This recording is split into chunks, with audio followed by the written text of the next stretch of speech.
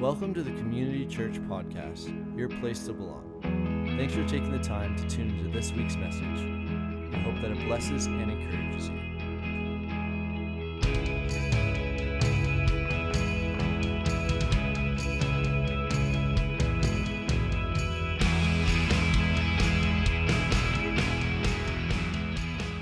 I want to talk today about this idea of generosity. It's amazing to me how many of the people I talk to that are older said, you know, if I had some advice for my younger self, it would be to stop white-knuckling the things in life so much, but to live with a greater degree of open-handedness, to live with an openness over my life, to be more generous. So today, as we kind of wrap up this series, I thought we'd talk a little bit about generosity in our lives. And so before we get into it, we always get you talking a little bit. And so this is a good time if you want to move around and sit with someone who looks like they're generous right now, or move around and sit with somebody who just looks good. You can do that at this moment. And we're going to do our generosity quiz, okay?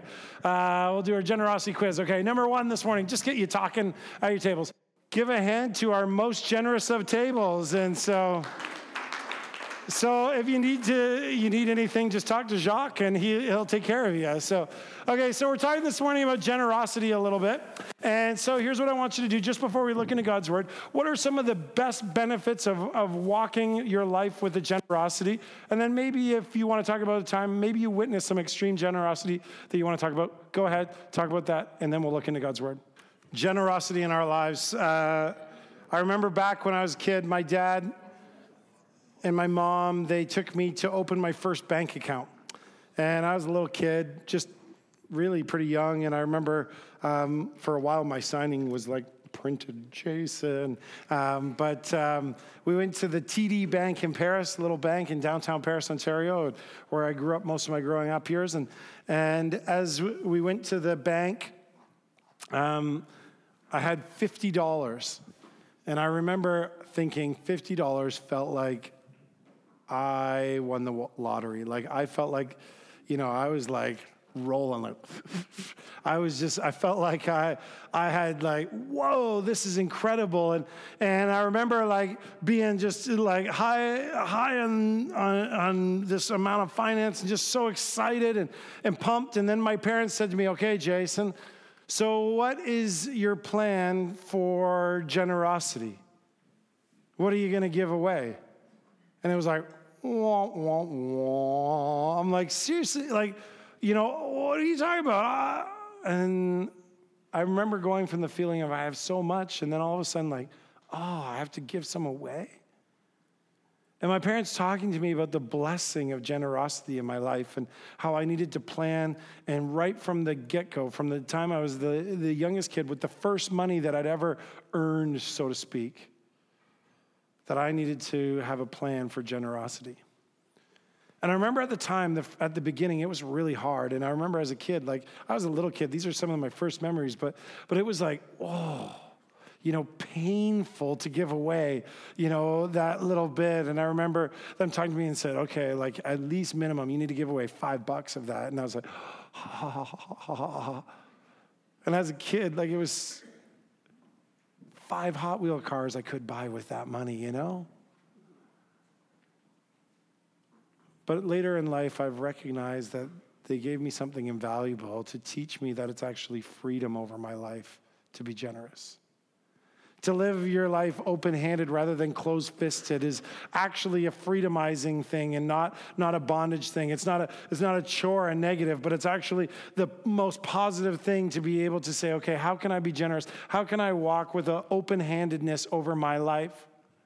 If you have your Bibles, you can turn with me to Luke's Gospel, chapter 18, or we're also going to cross-reference it by Mark's Gospel, chapter 10.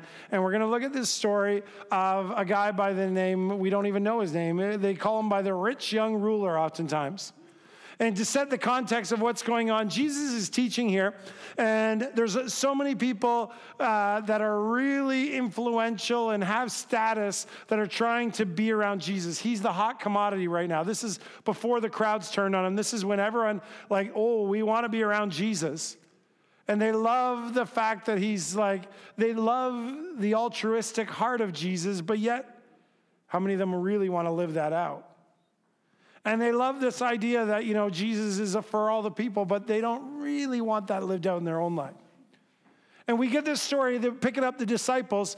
They're kind of managing Jesus, and there's the kids that want to spend some time with Jesus.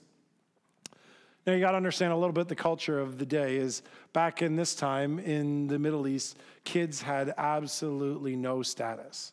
Like our society has actually flip-flopped that in a lot of ways, and for really good reason in some ways, but they have like no status. And here's Jesus, and the disciples are shooing them away, and like, more important people want to see you, more important people. And Jesus is like, no, guys, you've got it mixed up. Let the kids come. Let those without status, bring them to me. And then we immediately follow this story up with this guy who we recognize comes to Jesus. We don't know a lot about him, but Scripture tells us that he's wealthy. He owns a lot of things. It says that he's in a position of power and authority, and that he's young. Kind of our society would say, hey, you got everything going for you. You're rich, you're young, you're influential and powerful. Whew, you got it made. And he comes to Jesus, and he's so narcissistic, and he's all about me. And so he's kind of trying to be the deal. And he's like, well, Jesus, what must I do to inherit eternal life? And he's basically fishing for a compliment. Like, he's like, I've done everything right forever and a day. And like, look at me and how awesome I am. I'm kind of the deal. And Jesus' response is interesting. He said, well, but one thing you lack. He's like, what? I lack something? I got the world on a tail. I got it all together. I'm the deal. I lack. And I love how Jesus, he doesn't deal with anybody based on, he sets an example for everybody. He deals with everybody very individualistically. He doesn't have any like, well, okay, I've dealt with that person this way. I got to deal with everybody. But he knows the heart, right? And so he said to him, one thing you lack.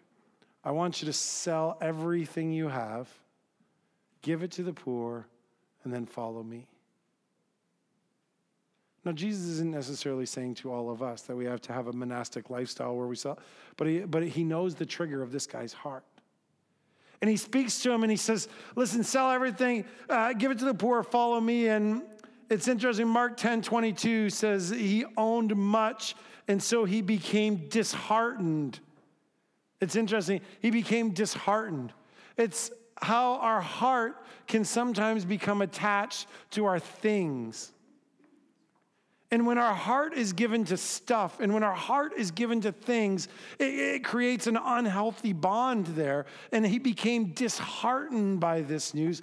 In Luke's gospel, it said that he was very sad.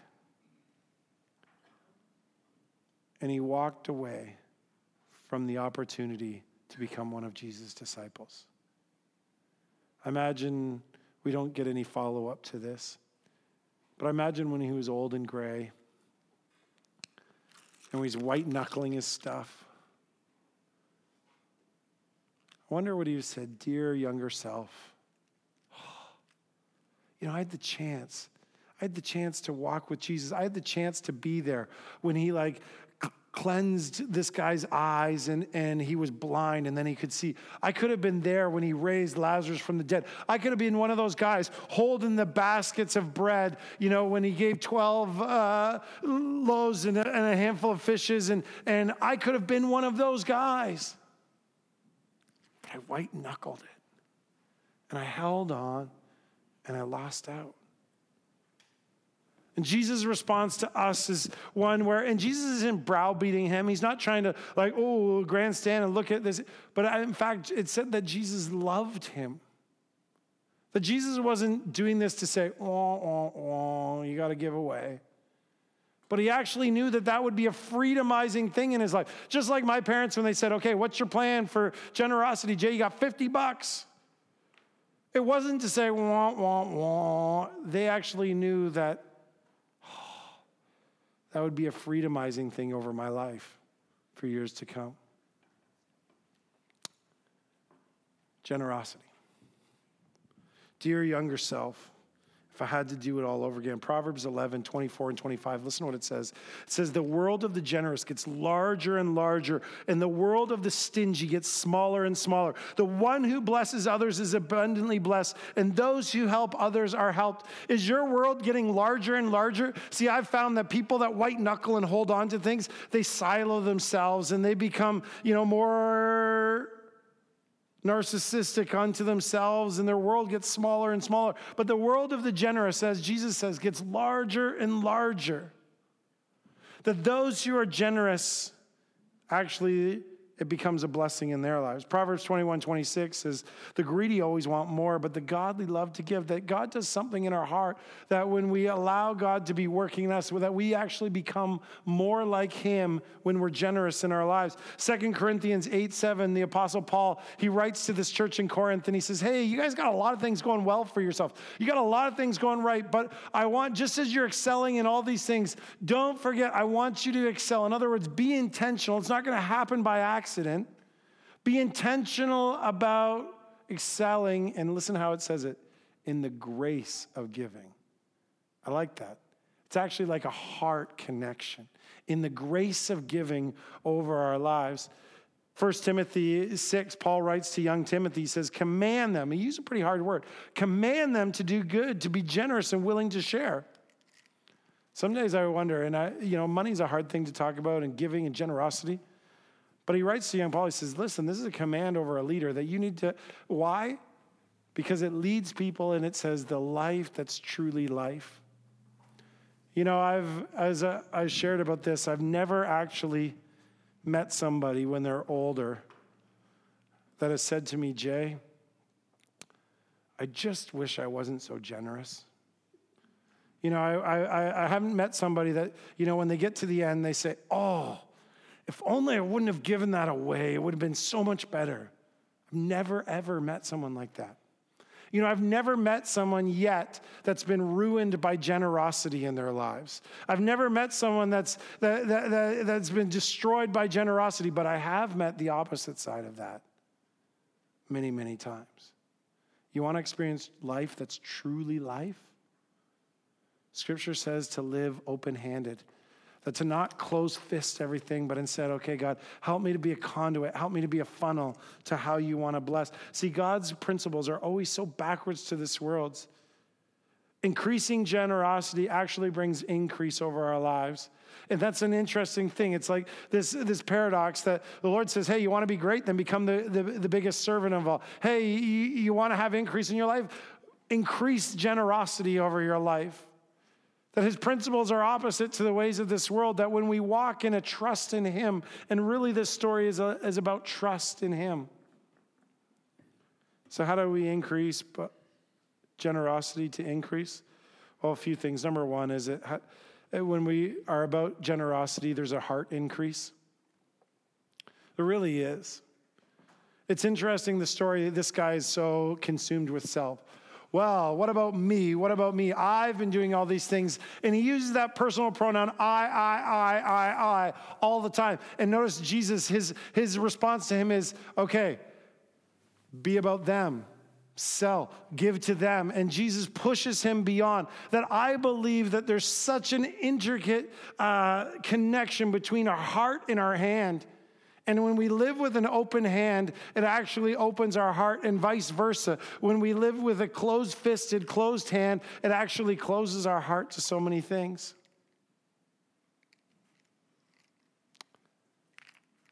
Is your heart growing?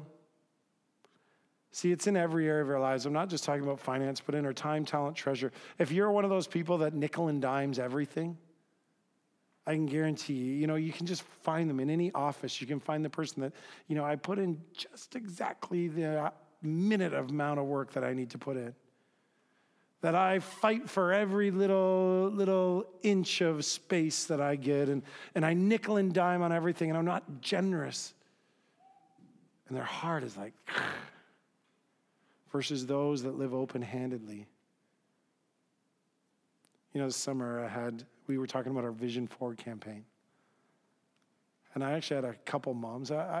Sometimes you see kids and And we talk about things, and especially during the offering time, because we have a bunch of the kids helping do the offering, and they're always like, the buckets are dropping, and there's chaos, and you wonder sometimes what they get. And I had some moms say to me, and actually one mom in particular said, my son, he just got a hold of this idea about, he cares about the building, and, he brought essentially his like piggy bank.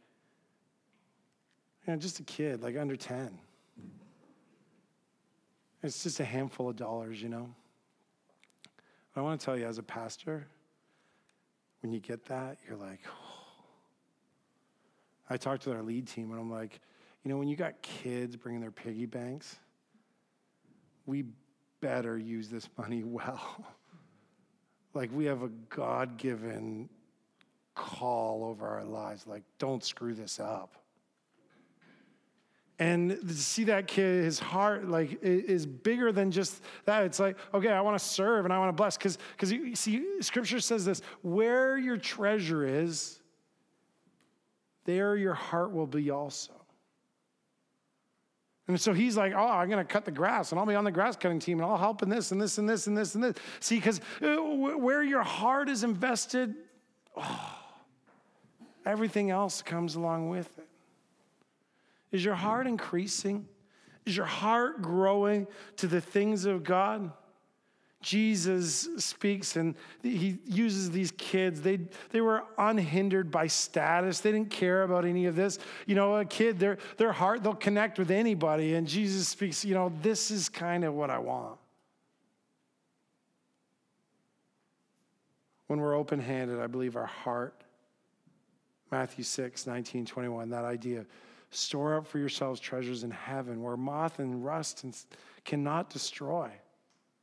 Don't worry about storing up treasures here, for where your treasures, there your heart will be. Is your heart increasing? Secondly, is your joy increasing? We see this paradox of the kids like messing around and playing with Jesus and laughing, and then we see this guy who has conceivably everything the world has to offer: money, power, youth. And he walks away, Scripture says, very sad. I've realized long ago that your bottom line doesn't determine your joy factor in life. When I pastored in Hong Kong, I pastored some of the wealthiest people I've ever pastored. Literally, our youth group on Friday night had a line of Rolls Royces. The one night I counted 26 Rolls Royces dropping. They love Rolls Royces in Hong Kong, but 26 Rolls Royces dropping kids off for youth. Some of the saddest people I've ever worked with in my entire life.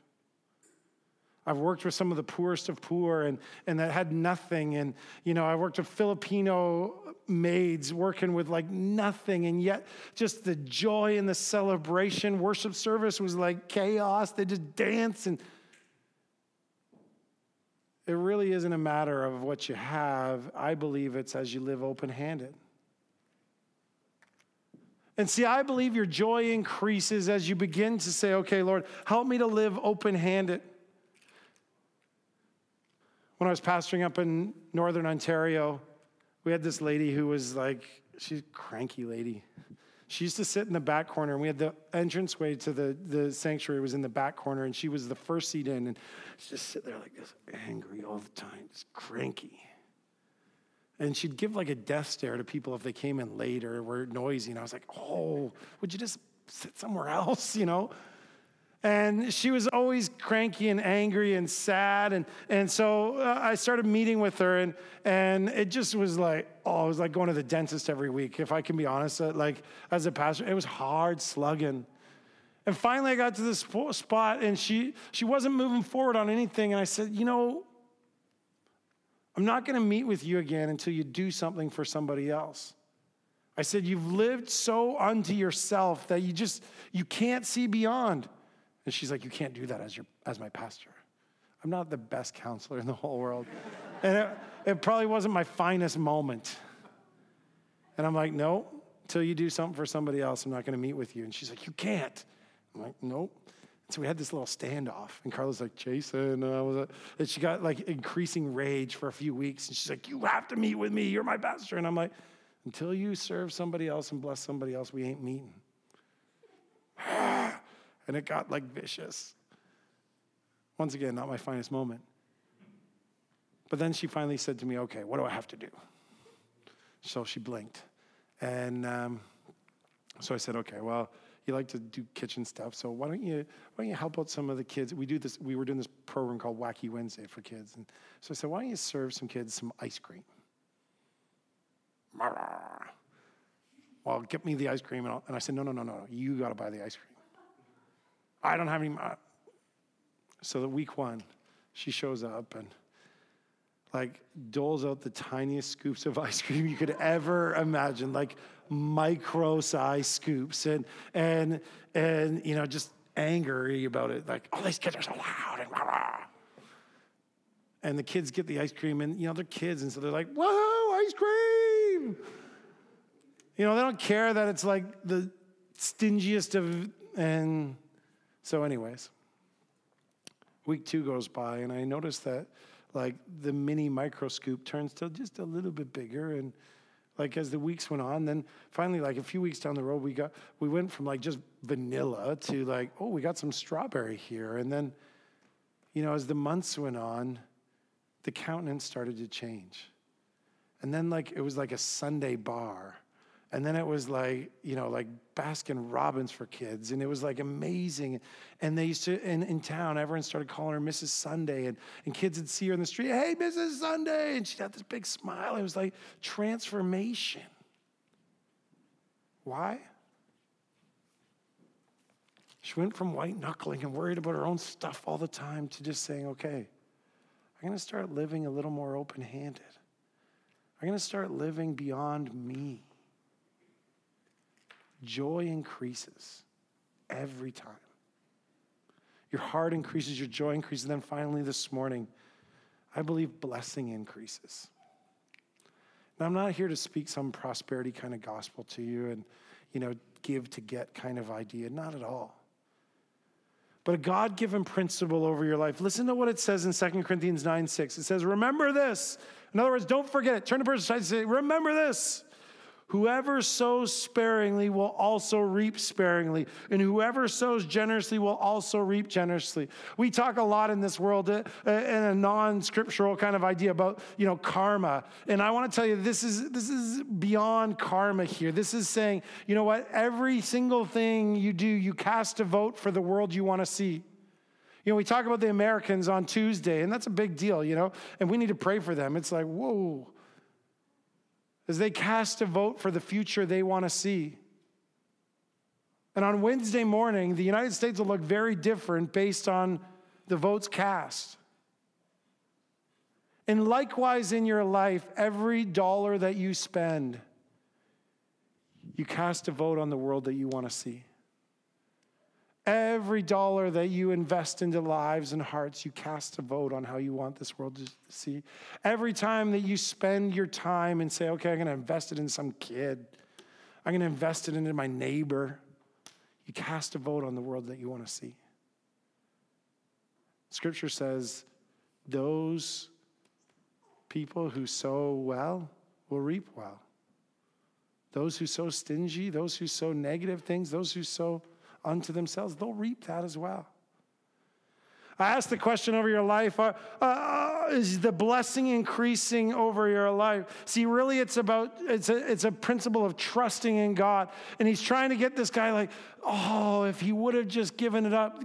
Jesus had so many more blessings in store for this guy, so many more. But he was unwilling to trust Jesus with it. Proverbs 11:25 says, the generous person will prosper. Luke 6:38, it says, give and it will be given to you. A good measure, pressed down, shaken together and running over, poured into your lap. And listen to this, for the measure you use will be the measure used unto you. In other words, if you nickel and dime and you're like, okay, I have to give something, so I'll just give the least amount. And you start asking the question about the least amount you can give. It says that's the same measure that'll be used back to you. But if you say, okay, what can I give? That'll be the measure. Like, See, the thing about it is God always has a bigger shovel than we do. And he always wants to just heap it on more. It says, pressed down, shaken together, running over. See, why did my parents take me when I was a kid? Say, okay, what's your plan for generosity, Jay? So my dad grew up really poor, actually. He grew up, he was like, some of his stories amaze me. You know, he grew up, they didn't have running water, they didn't have indoor plumbing. He was like Little House on the Prairie. They lived like hand to mouth, like they didn't even have food a lot of the time. And, you know, they were poor, like really poor. And he always tells me about memories of growing up, things repossessed, like their vehicles repossessed, and, you know, he just says, and he started out and he was poor, him and my mom, and they started out in business. They were poor. Like my mom talks about crying because she couldn't afford diapers for my brother, you know what I mean? Like that kind of poor. And my dad came to faith in Christ in his late 20s, early 30s, and at that time they were challenging around this idea of generosity, and he was like, I have no margin in my life at all, like no margin. And so the idea of, okay, I'm going to test God in this, and so he said he remembers that he made a commitment to God. Okay, I'm going to give $1 away a week of what I have, $1. And you think $1, like less than a coffee, but, you know, take this down to the 70s, it was a bit more, but still. And he said it was so hard because they had no margin. And as he started doing that, he saw that all of a sudden he had a little bit more margin in his life. He was like, wow, this is amazing. And so he doubled down and he said, okay, I'm going to give away $2 every week. And then it went further and further. And he said that was when in his life, everything started to change. And he said, I had more opportunity in my life and financial, like business-wise. God just opened huge doors for him. And now it's like everywhere I go, I meet people that say, oh, Jay. And I love that he does it behind, like he'd be so embarrassed if I was telling you this, but he's not here. But I love everywhere I go, I have people like, oh, your dad's Arnie Small. Oh, he's been so generous. You know, he did this so when I was going through a hard time, or he poured in this, you know, and I just love that. You know, when we were kids, there was lots of times, and my parents were fairly well off at a time. But every time I was like, okay, Jay, we're not going to do that because we really want to work at trying to raise some money to be generous for somebody. Oh, we're not going to get that because we're working to buy a car for somebody. We got a plan in store. And I've seen the blessing of generosity firsthand, undeniable. So when we started community, we said about community, we want to be a place that is heroic, sacrificial generosity. And you know, in our first year, when we had like 10 people in my living room, it wasn't that hard. Or maybe it was actually. We had an income of like 13 grand for our church year one. It was like, how generous can we be, you know? And we just decided that we were going to be radically generous. The year two, we gave away 40% of everything that came in, and it was hard sometimes. You know, there's moments when you want to get the better projector and the fancy lights and the nice stuff, but it's like, no. We're going to be intentionally open-handed. Increasing generosity brings increase. Are you living your life closed-fisted? Are you living your life and saying, you know, I got to hold on to everything? Or are you saying, okay, God, help me to open my life to be a conduit to those around? It starts right now in your life. If you don't set that pattern now, it becomes way more difficult later on. But start and say, okay, right from the beginning, from your first $50, God, help me to live with a generosity over my life and see what he will do. The only area Scripture allows us to test God in, The only area it says to test him in is in the area, it says, test me in this. See that I will not open the windows of heaven and pour out more blessing than you can imagine. Isn't that incredible? So this week, would you test him in that? Let's pray. Mighty God, my prayer over this church and over us as a people, that we would be a generous people. God, that you would help us to, God, not live close-fisted, not live white-knuckling everything in our world. But God, let us live beyond that. Lord, let us live open-handed, Lord, as conduits, as funnels of blessing to those that we come in contact with those around us. Lord, help us to live beyond just status quo, the 0.66% that Canadians give. Lord, help us to live way crazy beyond that. Lord, first of all, because you ask it. Second of all, because we trust you. God, that your principles are true, that it's the path to a greater, bigger heart. It's the path to more joy. It's the path to blessing in our lives. So God, help us as a church, help us as a lead team, help us as individuals to live open-handed over this world around us, God, to live for something bigger. So God, I pray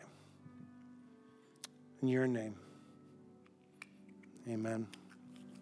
Just as you go this morning, Maddie's coming around, and she's got a 10-karat gold coin for everybody. Can I just hold it for a second? And it's filled with chocolatey goodness. And so here's what I want you to do. To be honest with you, the chocolate's kind of crap in it anyway, so don't eat it right away. But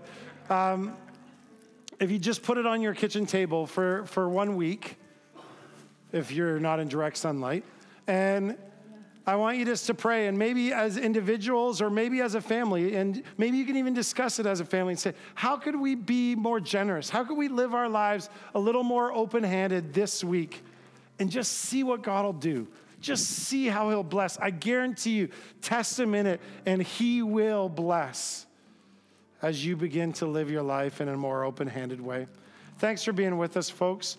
Go in the grace and the peace, in the joy and the plan that Christ has for you. If you'd like prayer this morning, we have some leaders across the front. We'd love to pray with you. Thanks for being with us. Remember, tonight, we have our Refresh Night, 7 o'clock tonight, and you'll be blessed to be a part of it. 7 o'clock for Refresh Night.